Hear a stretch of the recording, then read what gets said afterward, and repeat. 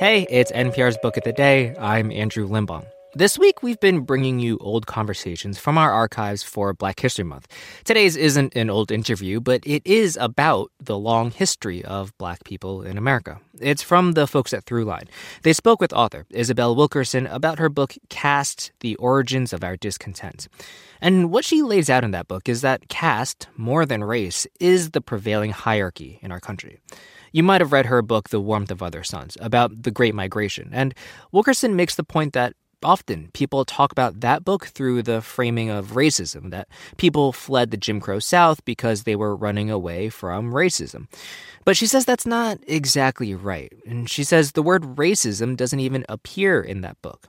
Instead, as she tells NPR's Ramtin Arablouei and Rund Abdel Fattah, what they were really running away from was caste. This message is brought to you by Apple Pay. Fussing with plastic cards should be a thing of the past. Instead, pay the Apple way. Apple Pay is easy, secure, and built into iPhone. All you have to do is set it up. Just add a card in the Wallet app and you're good to go. This message comes from NPR sponsor Carvana. Carvana has made it easy to sell your car. Just enter your license plate or VIN, answer a few questions, and they'll give you a real offer in seconds, and it's good for up to 7 days. Visit Carvana.com to get an instant offer today. It's sacred work to be able to record the experiences of people who have been part of history but not been included in the history. This is Isabel Wilkerson.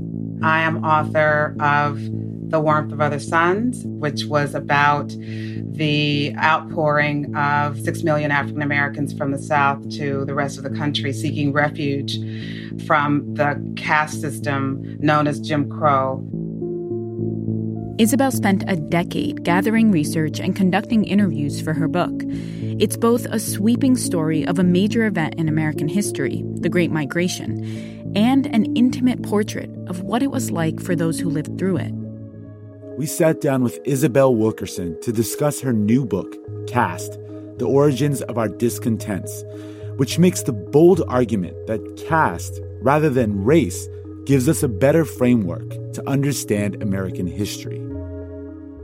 When Isabel Wilkerson was working on her first book, The Warmth of Other Suns, she noticed a strange pattern emerging in her research that would become the basis of her next book. A lot of the anthropologists and sociologists who were writing about the Jim Crow South in the 1930s were using a word she wasn't used to seeing in an American context. I was immersed in that world. I was focused in on what it was like to live in that world. And as a result of that, I became aware of how others who had studied that world while it was actually in progress, they were referring to that structure that existed in the American South. They described it as a caste system.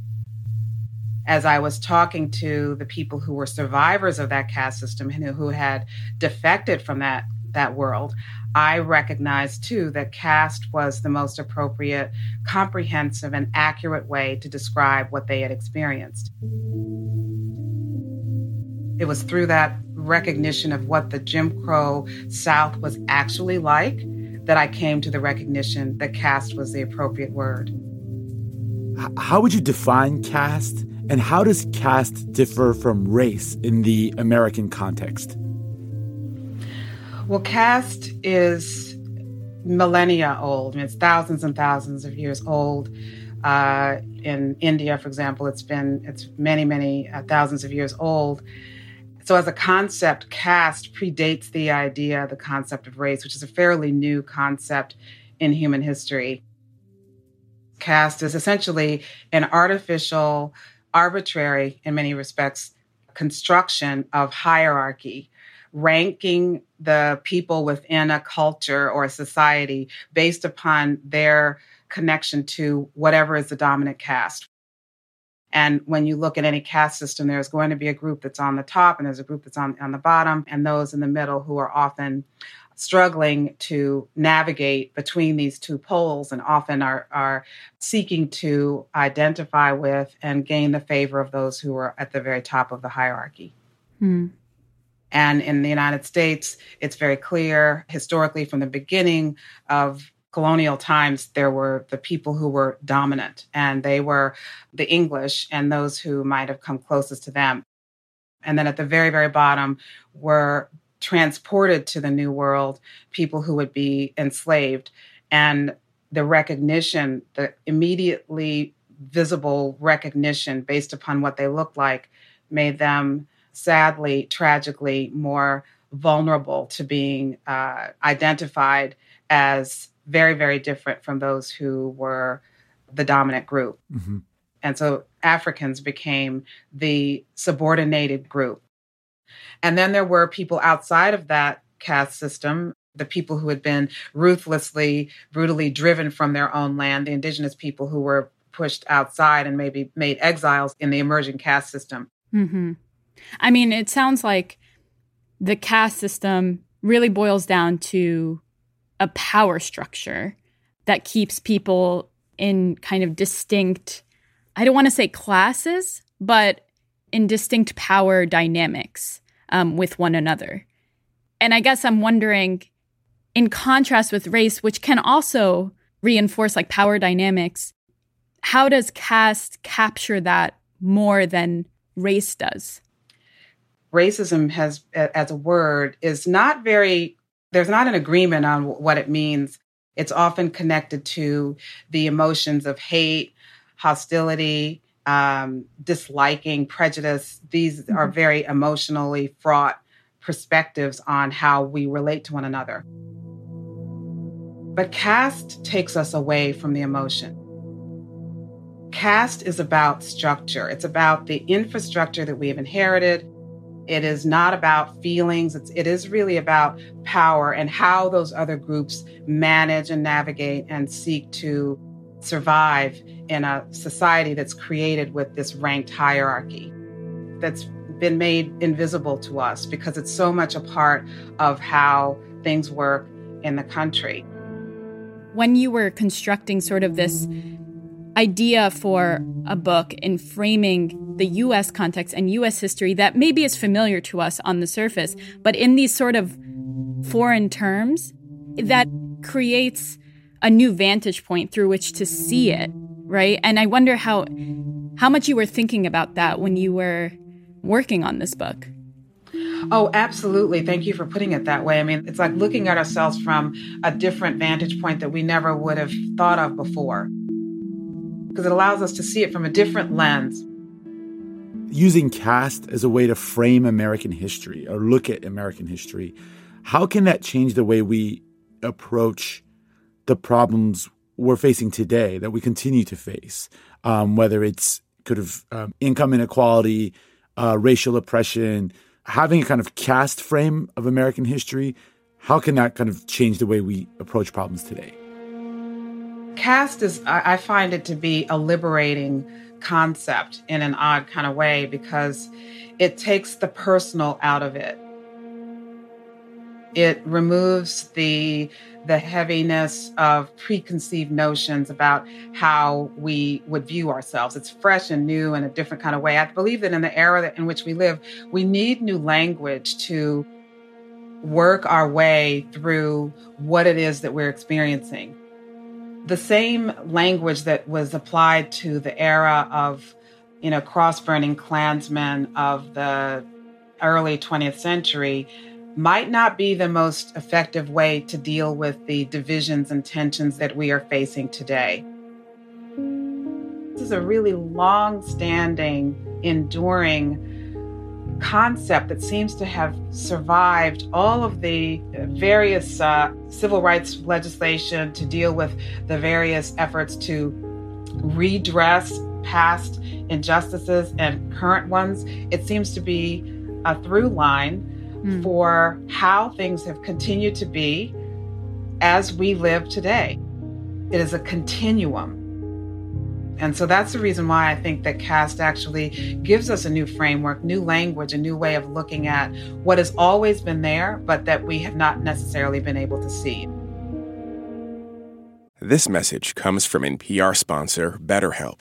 If you had an extra hour in the day, how would you use it? BetterHelp Online Therapy can help you figure out what's most important to you so you can prioritize it. Learn to make time for what makes you happy. Just fill out a brief questionnaire to get matched with a licensed therapist and switch therapists anytime for no additional charge. Visit BetterHelp.com/NPR today to get 10% off your first month. I consider myself a writer of narrative nonfiction. And I consider myself a historian at this point because I spend so much time with the history. First and foremost, this work requires listening and an open heart to hearing how other people have experienced something.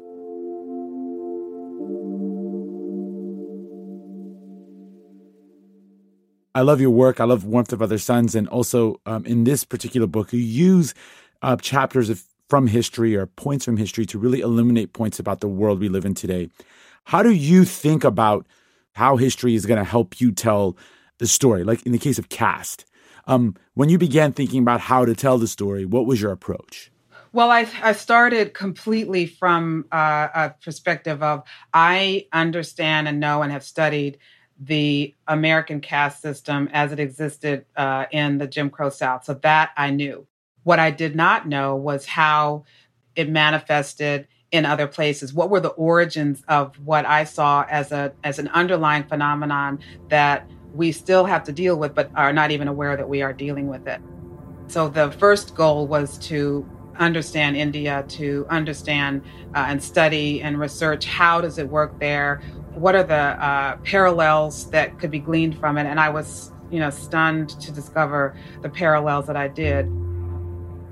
One of the things that comes to mind for me is that we often ask, why do these people do this thing or do that thing? And I have come to believe that the only question really is, what do human beings do when they are in the circumstances that they're in? And so I ended up finding so many parallels in the ways that human beings respond based upon where they happen to be. The importance of maintaining the purity of the dominant caste in both societies was paramount in formulating their caste systems. And of course, the one in India is thousands upon thousands of years old, and yet far, far away in a completely different millennium, the early Americans began to create boundaries around the dominant caste that persisted well into the 20th century. A lot of it having to do with water and the sanctity of water.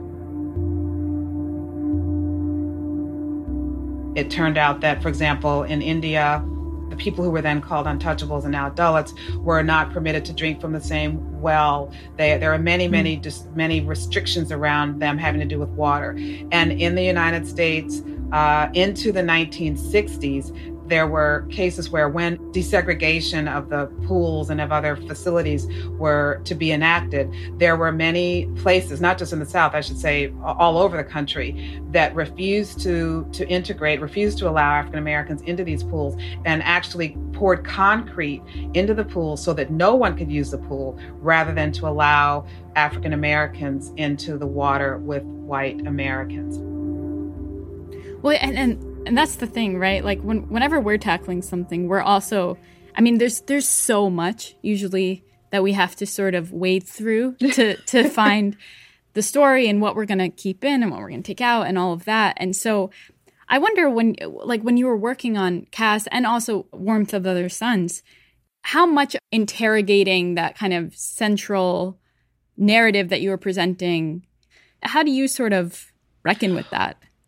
Well, I focus in on getting as much as I can from wherever I can get it. I for this book, I was, ordering books from all over the world. There are books coming in from India, books coming in from that I ordered from the UK, reading as much as I could to understand the history, particularly the works of the era. The goal was to get the books that had been written in the 1930s, books that had been written in the 1890s out of the UK, if I could get my hands on them. So there was that whole effort of just doing the research.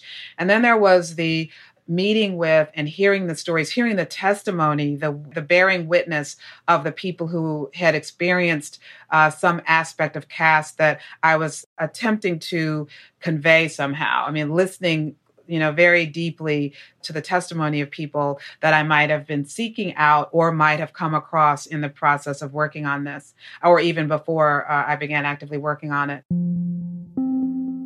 And then the effort with reluctance, to think about what were the examples that might be helpful to readers from my own experience, to show in some ways the irony that even as you're working on something, you yourself are experiencing the phenomenon yourself. And so those were the many things that I was managing and juggling as I was putting this together. But the main goal is to amass and to pull together as much as I possibly can. I try not to worry so much about making the decisions in the moment of amassing the information. And then I start to get into the writing. And when you can get into the flow, you recognize what is necessary. I mean, one of the things about it is I really wanted it to be very concise.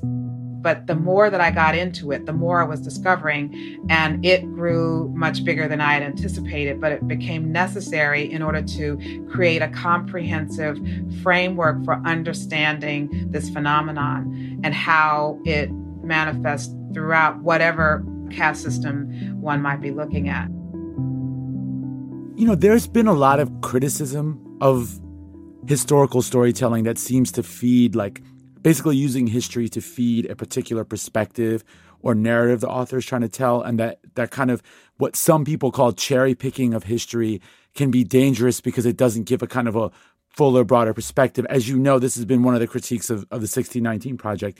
What do you think of that critique? Do you think there is real legitimacy in the danger of perhaps cherry picking a story in such a way that just tries to make an ideological point? Well, I think that so much of the history that we have received as Americans has been from a singular perspective. Mm-hmm. And we are only now beginning to hear the voices of people who had been in the shadows, not seen, not heard. And that means that we have not had the full history. We have not had the full experience of knowing what the complete picture is of our country. And I think that we are only beginning to be able to hear from the voices of people who had not been heard before. I can only obviously speak for the work that I'm doing. And I would say that the goal is for The Warmth of the Suns, for example, was a chance finally for people who had survived the Jim Crow caste system to be able to speak for themselves about their experience. There are many, many things that have been written about that era by others, and this was a chance to be able to hear from the people who had lived it before it was too late. And many of the people who, in the process of even doing that book, they actually passed away in the process. So this was the clock was ticking every day and every week that I was working on it. So this is an effort to allow people's voices to be heard. And I think that we can only benefit from hearing, multiple experiences from people who haven't been heard before. This has been amazing. Thank you so much for your time. Yeah, thank you for writing this book. Thank you. Take care. And that's it for this week on NPR's Book of the Day. If you want more, you can sign up for our newsletter at npr.org/newsletter/books. I'm Andrew Limbong. The podcast is produced by Kelly Wessinger and edited by Megan Sullivan and Taylor Burney. Big shout out to our intern Fee O'Reilly, who helped with research. Our founding editor is Petra Mayer.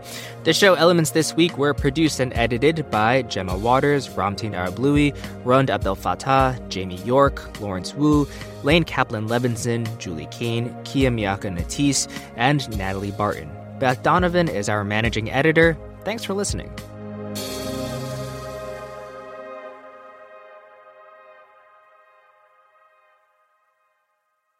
This message comes from NPR sponsor NetSuite by Oracle. You look around your business and see inefficiency everywhere, so you should know these numbers. 37,000, the number of businesses which have upgraded to NetSuite by Oracle. 25, NetSuite just turned 25. That's 25 years of helping businesses streamline their finances and reduce costs. 1, because your unique business deserves a customized solution, and that's NetSuite. Learn more at netsuite.com/story. At this year's Oscars, Oppenheimer took home the award for Best Picture, Emma Stone and Robert Downey Jr. also picked up wins, and Ryan Gosling brought the Kenergy. For a recap of all the highlights, listen to the Pop Culture Happy Hour podcast from NPR.